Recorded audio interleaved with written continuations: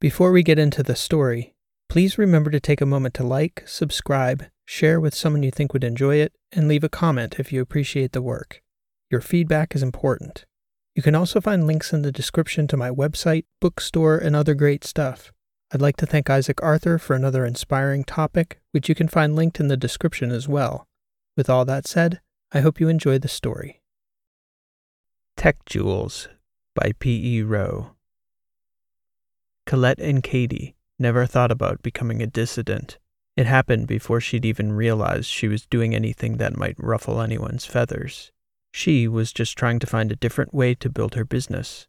She didn't know it at first, but she tapped into human instincts that had been tamped down over the generations by necessity, because people struggling to survive in space didn't put jewelry as high on the hierarchy of needs as oxygen, food, energy production, transport, or shelter. Colette's idea was very simple, but had been largely forgotten. Wearable tech was ubiquitous throughout the Battery, just as it had been in the columns after humans left Earth. Colette had the idea to merge tech with jewelry, which had become a nearly lost art in space. But people on the Harper outpost didn't live in space anymore, and their outpost, which was almost exclusively pod housing in the early company town days, had begun to take the first steps toward becoming a city. Ordinary people were building their own homes using stone and bot labor, so to Colette's mind, there was nothing stopping the people from fully living like humans again, reclaiming some of their lost history and customs, statues, fabrics and fashion, visual arts, and yes, jewelry. Colette was looking back through history to look at the evolution of jewelry through human cultures on Earth. She was trying to make wearable tech shine in ways it never had before. That was the idea anyway. But to make that idea a reality required total dedication from Colette for several years. It began at a massive slag pile outside the engine foundry. She'd enlisted the help of a friend, who was a metallurgist in Harper Corp's purification operation on the foundry. The company had plenty of uses for metals like titanium, lithium, nickel, iron, and cobalt. The shiny metals Colette was after, gold, silver, platinum, palladium. These were plentiful both on the planet and on the asteroids. Harper Corp had so few uses for them that they ended up accumulating at such massive slag piles that Colette couldn't imagine sourcing materials would ever become a problem. Her metallurgist friend showed her around the slag pile, instructing her on how to tell the difference between the metals she wanted and elements that shared a similar appearance. He also helped her to develop a sense for judging purity with the naked eye. He found the idea of someone poking around the slag piles amusing. Before loading up the cargo carrier she'd hired for her first trip out, she asked the metallurgist how much she could take and what the price might be. He laughed at her, and then realized she wasn't joking. "Everyone at the foundry thinks of this as a trash heap. The only cost will be the workers looking at you sideways for collecting garbage. If you can bear that, no one will mind you taking what you need." It wasn't lost on Colette, who'd just begun studying the history of jewelry on Earth, that humans in earlier epochs, and in the future if she got her way, would find it very strange that she could just walk up to a pile of gold and platinum and load up her cargo carrier like it was a dirt pile. She took enough metal back with her in that first trip that she didn't have to return to the slag pile for nearly a year. Once she'd gathered her raw materials, Colette bumped up against several early barriers that she thought might become real problems later down the line. She had no idea how correct that feeling was. The first was sourcing a metal printer from one of the cylinder groups in Carroll's system, but it wasn't easy to get anyone to ship to the outpost. Colette began to realize the downsides of life on a company outpost. Everything she owned was valued in company credit. Harper Corp controlled the price on transport completely, to and from the outpost, especially cargo. The cost to get a used industrial printing unit to the Harper outpost was nearly equivalent of 5 new workbots worth of company credit, nearly double the cost of the unit itself. Colette spent weeks programming her first simple prints. The first piece she made was a sunflower necklace with a delicate gold chain. The sunflower itself was a gold with platinum petals. Its center had a hollowed cavity to accommodate the tech she envisioned it carrying, though that part of the operation was still in development. She was working to convince her friend Mehdi, one of Harper's nanorobotics technicians, to do some side work, or at least teach her how she might do some basic tech integration herself. He was skeptical, but still hadn't said no outright. Relative to some of the garish designs she'd seen in files and photos, Colette's sunflower was relatively modest, but when she put it around her neck, it instilled a peculiar feeling in her she didn't know how to characterize. She became both self-conscious and excited at the same time. A sense of pride, maybe. She couldn't say. But she felt a mild exhilaration that induced an almost involuntary smile. She kept touching the flower with her thumb. Colette hoped people would notice when she went out. She had no idea how correct she was. Everyone noticed. Most looked, stared even, and said nothing. But she could tell they were registering the existence of something new entering their world. A few people stopped to ask her about it and were very intrigued by the idea of a jewelry store opening on the outpost. Even though it was only a few extroverts who'd stopped her, Colette could see already. She'd found something. She had no doubt. It wasn't the people who'd talked to her that told her the endeavor was going to succeed. It was the eyes. Eyes followed her everywhere she moved. She invited Mehdi to come out with her, and she wore the sunflower. Only this time, she also wore a shiny gold bracelet she'd printed the previous day. Mehdi, too, was surprised by the reaction. She offered to show him the workspace, and when they arrived, she printed a second hook bracelet for Mehdi. "Wear it, and let me know what you think," Colette told him.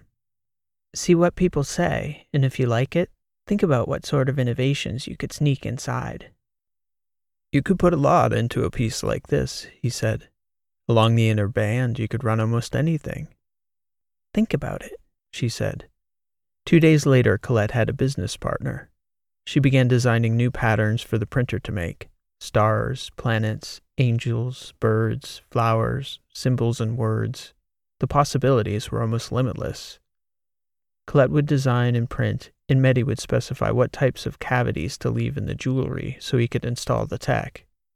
Within a few months, Colette and Mehdi had sold enough jewelry, simply by word of mouth, that they'd made back their initial investment on the printer and had begun to plan a storefront where Colette's niece was going to sell their pieces for company credit.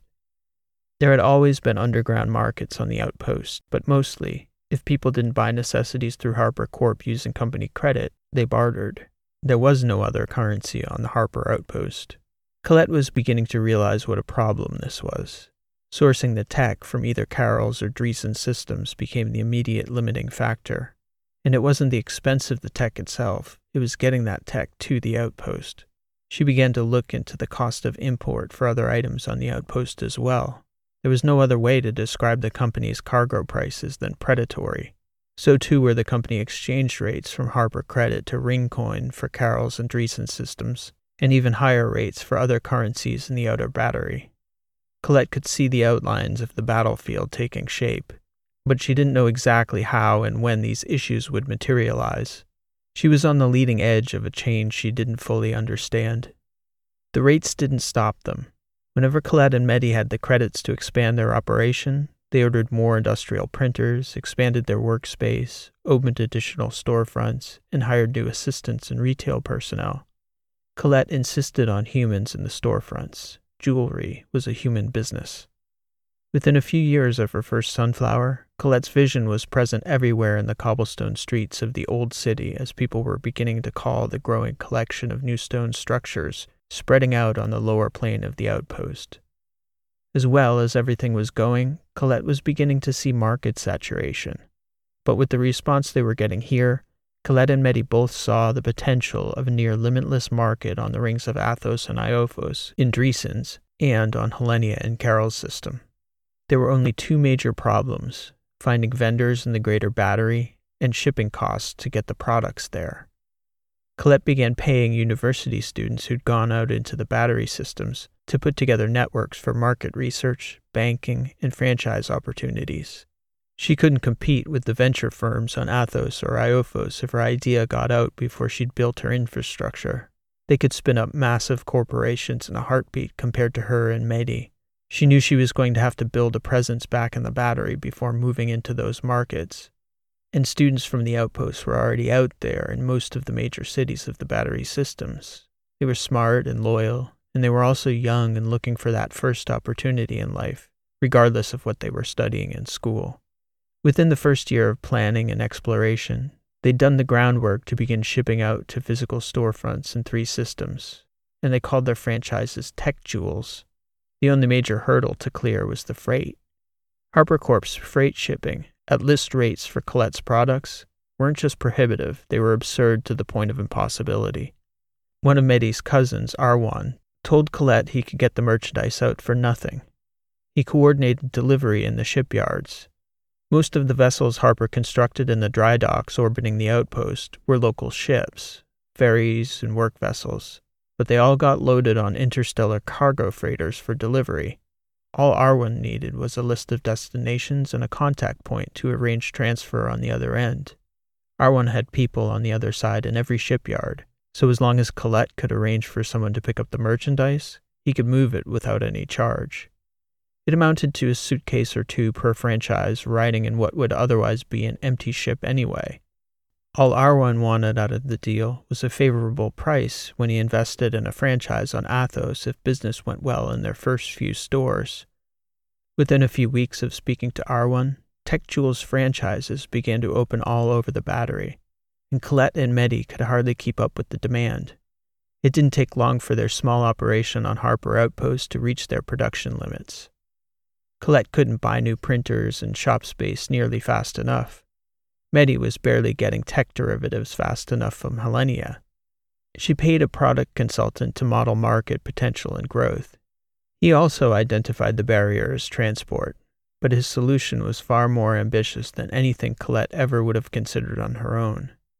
He told her she should buy a fleet of ships and start her own dual-purpose transport service, passenger and small cargo freight. Even if you lose, say, 5-10% on the transport venture, it'll still put you way ahead in your capacity to deliver product to market all over the battery. And you can change the face of this outpost by dropping the cost of transport to and from.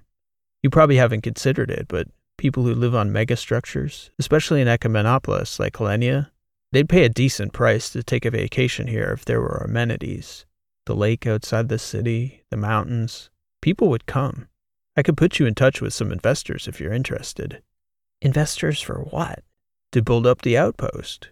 Hotels, resorts, space cruises. The city would need more of these beautiful stone structures, but I could envision shopping, restaurants, especially down by the waterfront. This place could be special now that it's starting to break away from total company control. I don't know how to make any of that stuff happen, Colette said. They do. And really, I know people on Athos who would give up everything to get on world in a place like this and run a resort. Are you kidding? It's a hotelier's dream. Let me know, Colette said. I'm interested as long as I'm not expected to figure it all out. I'm just trying to find a way to sell jewelry around the battery. It's all connected, the young man said. All business is the business of connections, what people can do for each other. When the early returns from the franchises started coming back, Colette's wildest dreams were far surpassed. TechJools was growing faster than she'd imagined was possible. They were emptying inventory faster than Colette could get it to them. But that meant her problems were the kind of problems an entrepreneur wanted to have.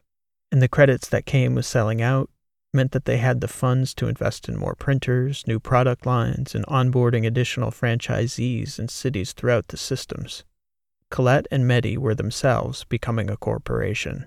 TechJools enjoyed a period of astronomical growth in the early years following their branching out into the nearby systems in the battery, especially Dreesen's, where trillions resided on the rings. Around them on the outpost, while HarperCorp seemed to maintain their status quo, churning out ships at a steady rate, the outpost was changing.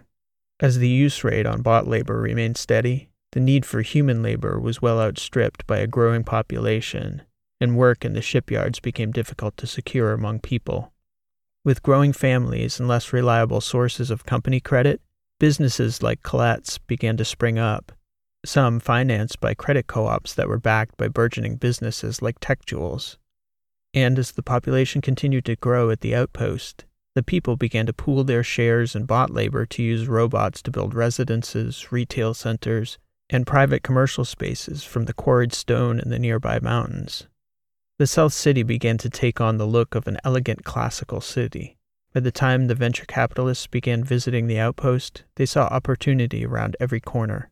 Each had their own ideas about how to turn the planet into a destination, but there was one point of consensus.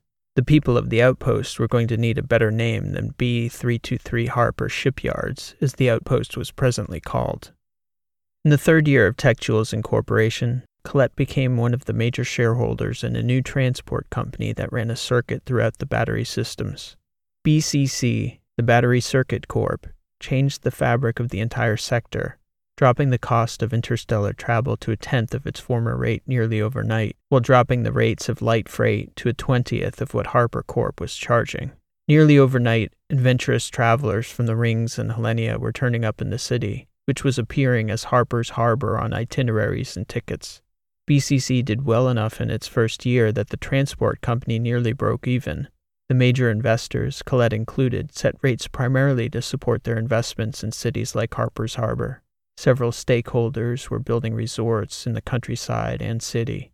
Others were major tour outlets on Dreesen's Rings and Helenia, looking for long-term returns in BCC and short-term profit spikes in their primary businesses.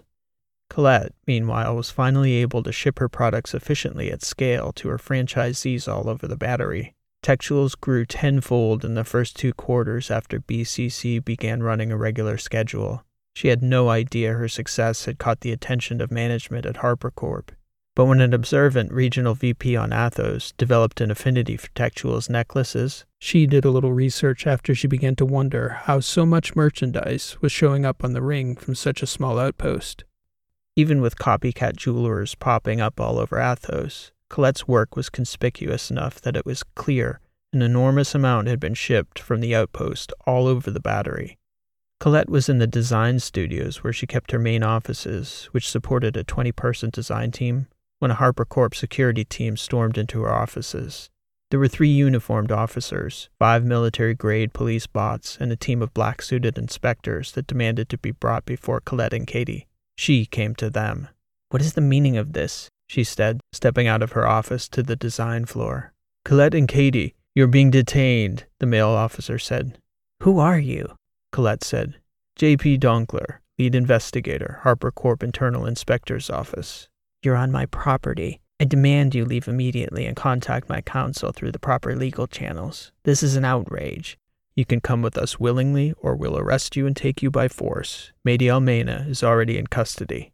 "Leave immediately," Colette said. "Last chance," Donkler replied. "I'd rather this be as calm and orderly as possible." "Then calmly leave the premises." Donkler gave a signal to the uniformed officers, who quickly surrounded Colette, grabbed her arms, cuffed her, and marched her down the stairs, out the front door, and into the vehicle they'd parked in the courtyard outside the TechJools corporate offices. Colette couldn't believe it was happening. She kept shouting at them. "You can't do this! You have no right!" Whether they did or didn't, they'd brought military bots with them. There was nothing to stop Harper Security from arresting Colette, or in her mind, abducting her. Before Colette knew what was happening, she was being escorted off-world, through the space station by way of the space elevator, and finally she was placed in a holding cell on a Harper Corp ship in high orbit. When the doors shut behind her, Colette had no idea what could be going on. The officers had left the cuffs on her, behind her back, so she couldn't even sit naturally on the cold metal bench in the tiny enclosed room. She soon began to shiver in the cool ship's atmosphere as she was dressed for the warmth of the planet. She had no idea how long she was left in that cell, but the only blessing in the circumstances was that the rotating arms of the ship seemed to be at a lower gravity level than planetside, so the metal bench, cold as it was, didn't feel as hard as it looked. She was lying on her side, shivering, her hands still locked behind her when the investigator finally opened the door. Colette turned her head, but she couldn't sit herself up from that awkward position, even in lower gravity. "Ms. and Katie," he said. "Had some time to cool off, have we?" She didn't respond. "Sit up for me, please, and I'll uncuff you." "I can't." J.P. Donkler came over and pulled her up by the shoulder to a seated position. She shook her hair away from her eyes. He reached behind her to uncuff her wrists. She immediately brought her arms in front of her, curling up for warmth as she rubbed her hands together. She'd never felt so cold. "I don't know how you think you can abduct me like this," she said. "I demand to speak with my attorneys." "You don't know because you don't know the law, Ms. and Katie." We didn't abduct you. We have arrested you for theft of services. You will be held in our custody until you are criminally charged under the corporate charter. Theft of services? Yes, Miss Katie. And conspiracy as well. You, Arwan, and Mady conspired to transport cargo illicitly in Harbor Corp ships. Under the criminal charter, you'll be facing up to 20 years incarcerated unless you're willing to outlay your operation in detail, including the names of every one of your co-conspirators on Athos, Iophos, and Elenia. Tell me how you moved your merchandise, exactly how much, where, everything. Then we can talk about meeting with your attorneys. I'm not going to talk to you without representation. Even your employees are entitled to that, and I'm a private citizen. Again, you don't understand the law. Employees don't have rights on the outpost, they have privileges. Non-employees have even fewer privileges. You don't own the planet. That's debatable. Then my lawyers will debate it. No doubt they will. That could take years to litigate. And then when that finally gets decided, it could take years to decide where you'll be held pre-trial. You might actually get to trial in 5 years if you're lucky. Or we could talk about your compatriots. They're certainly going to talk about you. Colette took a deep breath. Mr. Donkler. Miss Katie. Get me my lawyers, or you can go to hell. If that's the way you want it to be, so be it. I'm actually going to go home to my family. You, on the other hand, are going to stay right here for a long, long time. Are you sure you don't want to talk? She shook her head. Very well. I'll check in with you tomorrow. Colette didn't lose control of her emotions until the lights went out. She didn't want to give anyone watching the satisfaction on the video feed. She was cold, helpless, and in the darkness she began to doubt. Theft of services. Had she done that? If so, was it unjustified, considering Harper Corp had deliberately made shipping between systems impossible? She curled up on the bench with her arms tucked inside her shirt. She didn't close her eyes all night. Finally, as her internal clock registered that the morning was approaching, she fell asleep, only to be awakened by the daylight glare of the harsh neon bulbs in her cell. In the city, news of Colette and Mady's arrest came as a total shock to company employees and non-employees alike. Initially, the mood was disbelief and confusion. Nothing like it had ever happened on the outpost before. On infrequent occasions, Harper Security had arrested and charged employees for minor infractions. They'd never arrested a non-employee before. No one had any information except for Colette's design team, who had very little indication of the reason Harper Security had arrested her. Workers were angry. Management were puzzled and left scrambling to offer what little information they could about the situation to the people on the outpost. After the confusion of the first several days had settled, the TechJools board held a meeting to discuss temporary management of the company until Colette and Mady returned. No one had any indication of when that might be. They were about an hour into the meeting when Colette's younger brother Mackay and Katie forced his way past the assistants in the waiting area and crashed the meeting. This company has resources, he said. I want to know immediately how you're deploying them to get my sister back. I've been inquiring daily with the Harper Corp legal department and filing protest briefs with the Inner Battery Commerce Bureau. Unfortunately, not much more can be done, said Jamie Alba, TechJools' lead attorney. I figured as much, Mackay said. I want you to know that I don't care how the business gets run in Colette's absence, but I'm here to take charge of the efforts to get her back. I would like to hire a strategist who will secure my sister's release. We're doing everything we can, the acting CEO, Mr. Armacross, said. And you have no standing here, Mackay, Colette's personal assistant said. Maybe not, Mackay said. But if she were dead, I'm her beneficiary, me and my children. Do any of you care more about Colette than we do? I'm not asking for any say in how the company runs. I'm sure Ms. Alba is great at her job, but that doesn't mean she's equipped to handle this situation. Filing complaints with the very people who are holding her isn't going to get Colette back. I'd like to hire a person or agency who will, that's all. Let me do that. The board agreed to take a vote on Mackay's proposal and agreed that a more aggressive strategy was appropriate. They assigned Trace Greenlaw to help Mackay. Over several weeks of round-the-clock research, negotiations, and communications back to Athos and Helenia, Mackay and Trace finally decided to hire a law firm from Helenia that employed AI gaming strategists. The representative who showed up to the outpost 2 weeks later went only by Mr. Ham. Mr. Ham was a tall, well-built man with long, dark, well-groomed hair and a ponytail, and his eyes bore the telltale white ring of ocular implants. He also wore a pair of plain gold TechJools audio bars that sat across his ear canals. Mackay and Trace took that as a good sign. Mr. Ham very rarely made eye contact while Mackay and Trace showed him around the city. He was constantly scanning every area they entered and speaking his notes aloud, presumably to an AI assistant onboarded in his neural implants. He asked few questions at first, more making demands to proceed to the next destination on his itinerary. After 3 days of inspecting every aspect of the outpost and meeting with as many Harper Corp executives as would take a meeting with him, Mr. Ham sat down with Mackay and Trace to explain the situation as he and his firm saw it. Unfortunately, the legal result here is clear. It is a game neither you, Mr. and Katie, nor TechJools can win. Harper Corp holds all the cards. But this isn't a game, Mackay said. We need to get my sister back. Indeed, it is a game, Mr. Ham said, as are all human endeavors. In this case, Harper has written the rules everyone else is required to play by, and they are enforcing them selectively and in an opportunistic manner. In simpler terms, they are cheating. One cannot win a game if the opponent is cheating. In fact, if the opponent is cheating, they are not even playing the same game.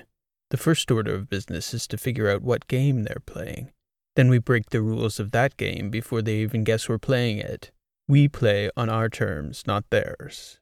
That's the only way to get your sister back according to strategy. We estimate 6 years based on modeling. We suggest you prepare for a long fight.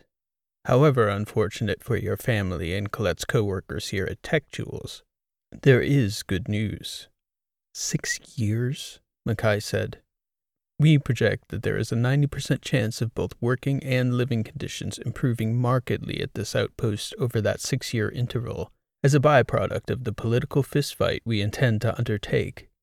The strategies in our models vary, so we cannot chart an exact map presently, but we can provide a general plan. We intend to play the game on a larger board than Harper Harbor and on multiple fronts. We will win powerful allies around the battery, capture hearts and minds that will benefit the Nkadi family and TechJools, and we will change the monolithic nature of commerce here on this outpost, for none of you will be remotely secure until you have a stake in your currency. But we are getting ahead of the game. 6 years, Mackay said. Before her release, Mr. Ham said. In the shorter term, we anticipate visitation rights and regular lines of communication. It's unacceptable. It's reality.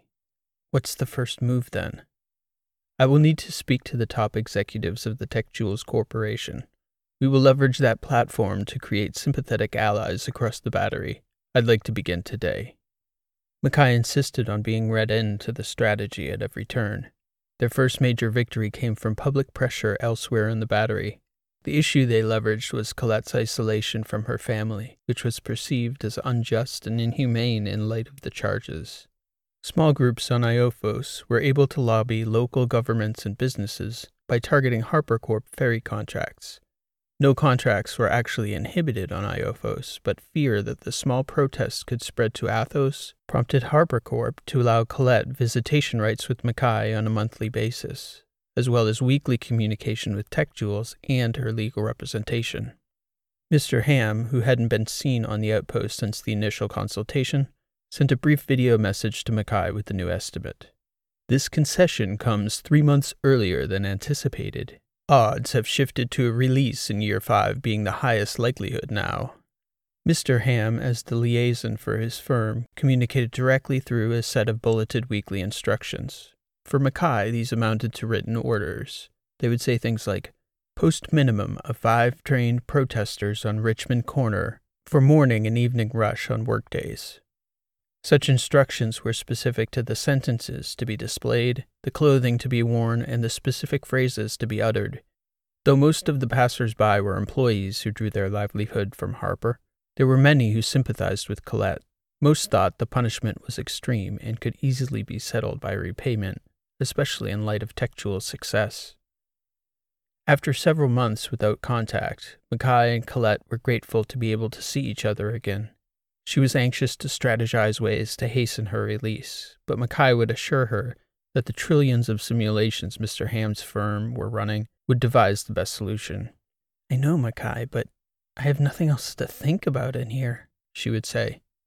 He decided after hearing her say this each of their first 5 visits that he would approach Mr. Ham about getting her access to rudimentary design software so she could draw up specs for new jewelry while confined. Mr. Ham liked the idea and began to run it in the models.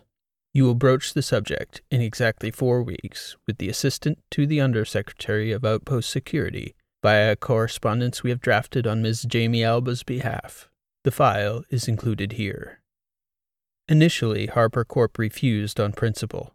Incarceration from their standpoint represented punishment for the crime. Allowing Colette to work while in custody negated much of the point of the punishment. Mackay began to see the logic of pushing in small increments like this. By denying Colette access to simple drawing tools, they once again played the part of the bully for the entire battery to see. Once TechJools had received Colette's first design from captivity, Mr. Ham sent specific marketing instructions for that piece. Franchisees were instructed to centrally display these items with their story as a main selling point. They were wildly successful and raised awareness in the wearers. One necklace in particular, a flying bird, quickly became symbolic of the burgeoning movement to liberate Colette. Several months later, Mr. Ham began directing TechJools to leverage the technological platform and the jewelry to communicate liberation messages directly to wearers. Each user was reminded of Colette's plight at an interval that fell slightly below that user's threshold of tolerance for it. Positive respondents were organized into political action groups. Soon there were thousands of members on Athos, Iovos, Helenia, and many of the smaller outpost and cylinder groups everywhere in the battery systems. "For now," Mr. Ham said, "we will work to build numbers of sympathizers. Actions come later." Mackay was surprised several months later to receive an outsized set of bullet points from Mr. Ham, nearly 50 times the usual amount. This set of instructions was the foundation for a strategic development plan for privatization of the outpost's economy: tourism, entertainment, manufacturing, real estate, agriculture, and most especially banking. Mackay waited nearly 2 weeks for an explanation from Mr. Ham, who was onboarding several more small companies to his already substantial client list. "You must reduce the leverage the company has over the people of the outpost. To do this, the people need to have financial and professional options, the most critical of which is a separate currency. Send the enclosed correspondences and host these investors according to our directions when they arrive." Mackay worked around the clock to host prospective investors when they appeared. Most of them said the same things. The stone architecture in the new city was excellent, and the people of the outpost needed to expand the new city. The prospect of vacationing on such a temperate planet with a breathable atmosphere would bring as many visitors as the accommodations allowed if they were properly constructed and managed. And the outpost needed a new name, because nobody wanted to vacation on a corporate mining outpost and shipyard. People want to vacation somewhere that sounds exotic and pleasant. Soon, the investors were signing contracts, bringing financial backing, jobs, and more people to the planet. It was the newcomers who quickly began to bring attention to the outsized power Harper Corp had over the population of the outpost. As buildings went up around the city, the people's eyes opened. Mr. Ham began directing Mackay and Trace on a media campaign through the TechJools platform, which he described as the real weapon that would prompt the release of Colette and Mady as the legal battle continued to stall.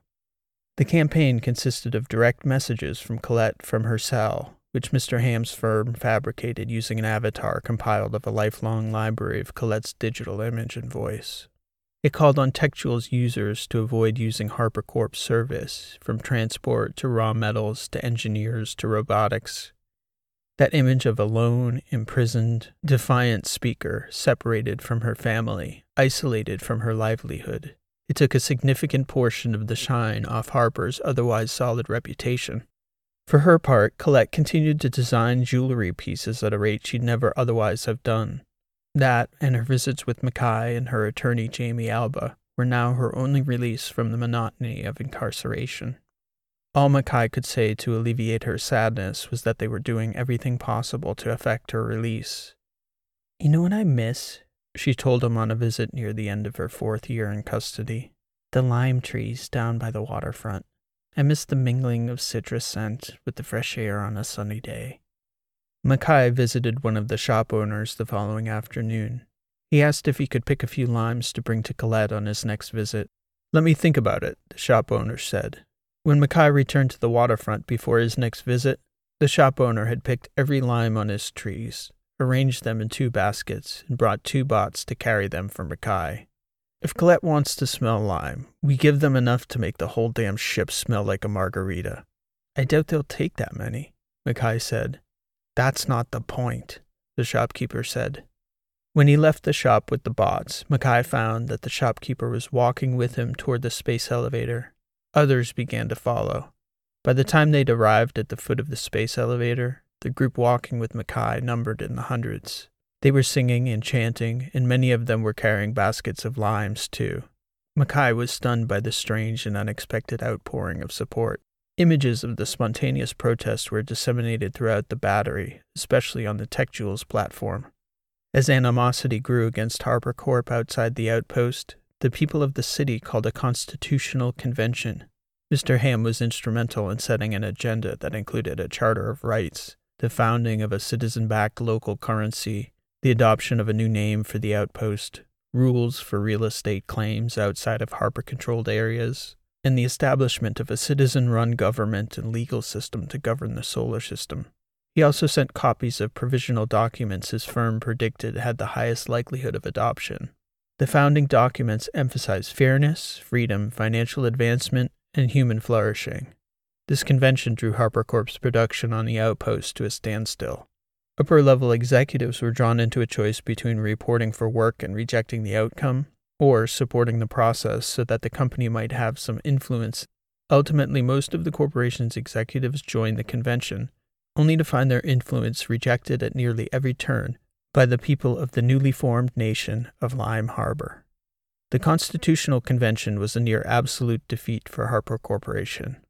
Workers who once had privileges bestowed by the corporation now had inalienable rights guaranteed by a sovereign government of the people. Harper was now required to pay their employees in LH kroners, the outpost's new currency, instead of company credit, and they were bound by law to report security matters of a criminal nature to the federal courts for adjudication. This last piece forced Harper Corp to decide how they would handle Colette's case under the newly established government of Lime Harbor. There were legal avenues to pursue if they insisted on prosecuting her in the federal court system, but it was becoming increasingly unclear what they gained from continuing to hold her. Mr. Ham, after 4 years, suddenly appeared in Lime Harbor. He surprised Mackay by strolling into one of the TechJools board meetings as though he'd been invited. Jamie Alba seemed to have no idea what had prompted him to come. "I have a matter regarding the CEO and her CTO of business here is concluded," Mr. Ham said. "I'll need to borrow Mr. and Katie and Ms. Alba for several days." "Regarding what?" the acting CEO, Mr. Armacross, asked. "The time has come to bring your boss home," Mr. Ham said. "We're going to get Colette." Initially, Mackay mistook Mr. Ham's statement to mean that an arrangement had already been negotiated, but Mr. Ham told him and Jamie Alba to pack for at least a week, for they'd be traveling to Iophos to meet with Harper Corp's representatives. "The models suggest that now is the time to deal them an ultimatum. There's a 70% chance they'll fold." Neither Mackay nor Jamie had ever left the system. Like always, Mr. Ham insisted that he'd do all the negotiating. Everything expected of Mackay and Jamie would be prepared for them and spelled out in perfect detail. 4 days later, they were ushered into an executive suite at Harper Corp's main headquarters on Iophos, where they met with the CFO, the head of strategy, and the CEO. Even one of the Harpers was there. Mr. Ham held back nothing. "The outpost," he began, "which Harper once owned outright, no longer exists. It is now a sovereign planet. Harper's stake on the planet is now a shared one. Releasing Ms. and Katie would send a message to the people of the outpost that you are willing to participate in the legitimate political process. On the other hand, holding her could damage your corporation's prospects far beyond Lime Harbor. Indeed, every civilization in the Battery now hosts Miss and Katie's products, and the tech platform that runs on those products. Billions of people love her jewelry, and we have hardly begun to leverage that favorability to affect Harper Corp's standing across the systems. At this point, I'd ask you to consider what you gain by continuing to hold Miss and Katie, because you certainly have much to lose. This is extortion, the CEO said. Mr. Ham shrugged. And what would you call abducting a private citizen and holding her for nearly 5 years because she started a rival transportation company? A company whose share of that market constituted roughly 3% of your total business on the outpost. Is that sound business? The elderly Mr. Harper rubbed his chin but didn't say anything. You'll have our answer through our legal team shortly, the CEO said. Rest assured, Mr. Ham said, we're well positioned for a fist fight. Answer poorly and Harper Corp will bleed. They were met that evening at their ship by a courier, who conveyed the documents via encrypted files from Harper's legal division. The files contained instructions to the outpost executives to release Colette and Mady immediately, and to pursue no further charges. The courier, a young employee of a Harper contractor, smiled as she transferred the files to Mr. Ham, ironically from a necklace both Mackay and Jamie recognized as Colette's golden bird. Mr. Ham didn't return with them to Lime Harbor. He took his leave at the skyport, merely continuing on to his next client engagement. He wouldn't even allow Mackay to buy him dinner to thank him for his services. Thousands more in the Battery are in need of strategic help, Mr. and Katie, he said. It's shocking how many people try to do such consequential things on their own. They lose money, influence, their reputation, years of their life, all because they make the mistake of never asking for professional help. I'm glad you didn't make that mistake. As am I, Mackay said. He didn't know how else to thank Mr. Ham, so he just said thank you.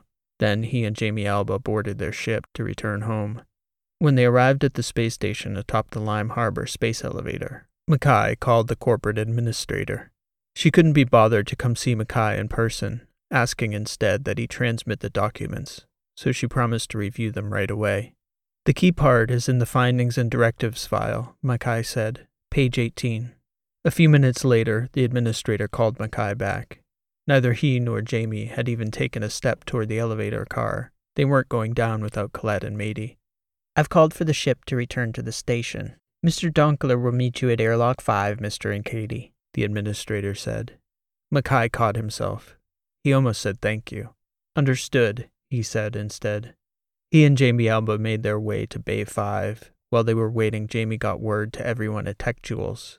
They were coming home.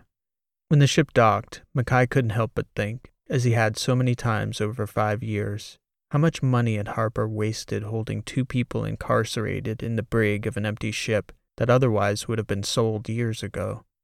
When the doors opened, there was J.P. Donkler with Mady and Colette walking behind him handcuffed.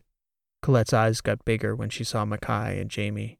Mackay, what's happening? She said. You're being released. Donkler hadn't told them anything. Mackay expected him to release them at the airlock, but he didn't. He continued to march them toward the sky car at the center of the station. Mackay glared at him. Can you take these off now, James? Mady said to Donkler. You're in my custody until I release you from my custody, he said. J.P. Donkler walked them to a segmented cubicle in the corner of the sky car. Mackay was surprised he even allowed them to ride down together. Mackay noticed Colette actively trying to control her breathing. Tears began to escape from her eyes. He made a motion to embrace his sister and was told, Do not make contact with the detainees. As much as Mackay wanted more than anything to defy that order, he also didn't need to test such a spiteful man. You must be so proud of the work you do, Mackay said. I'm just doing my job, he said, no more, no less. Everyone has a job to do, James, Mady said. We all still have to live with ourselves each day, and no one but you makes the choice to put on your uniform and report to your job. J.P. Donkler scoffed. When they reached the bottom of the elevator and the doors opened, they were surprised to see the concourse populated with groups of supporters, some carrying the signs they'd held for years along the waterfront, on street corners, in parks, and right there outside the concourse itself. Donkler still wouldn't release them, instead marching them from inside the building all the way through the atrium to the last millimeter of Harper Corp's property. Only then, at the edge of the sidewalk, surrounded by a crowd of chanting supporters, did J.P. Donkler reach for Matey's wrists and unlock his cuffs. He was immediately pulled into the crowd and embraced by his mother, his siblings, and his friends, who began to jump about jubilantly. Finally, reluctantly, Colette and Katie was freed. As Mackay and Jamie Alba embraced her, the crowd encircled them, and it seemed they were carried off by the crowd without even having to take a step of their own accord. Colette could hardly believe the sight. It seemed that thousands were there, escorting them back to the city now called Lime Harbor. She saw so many of her drawings, on the wrists, ears, and around the necks of the people escorting them. Hook bracelets, ear bars, ear loops, necklaces, rings, and eyeglass frames. And this was just home. All those pictures she'd drawn in her cell had become jewelry spread across the entire sector. The new cityscape was almost foreign to her. Grand hotels had sprung up around the city square. Magnificent stone buildings lined the main road to the space elevator, which was now paved in cobblestones. There was a beautiful stone bridge spanning across the water where there used to be a floating metal pontoon. Her world had changed. They walked all the way to the small studio where their business was born years before. In the stone piazza, people crowded everywhere to welcome them home.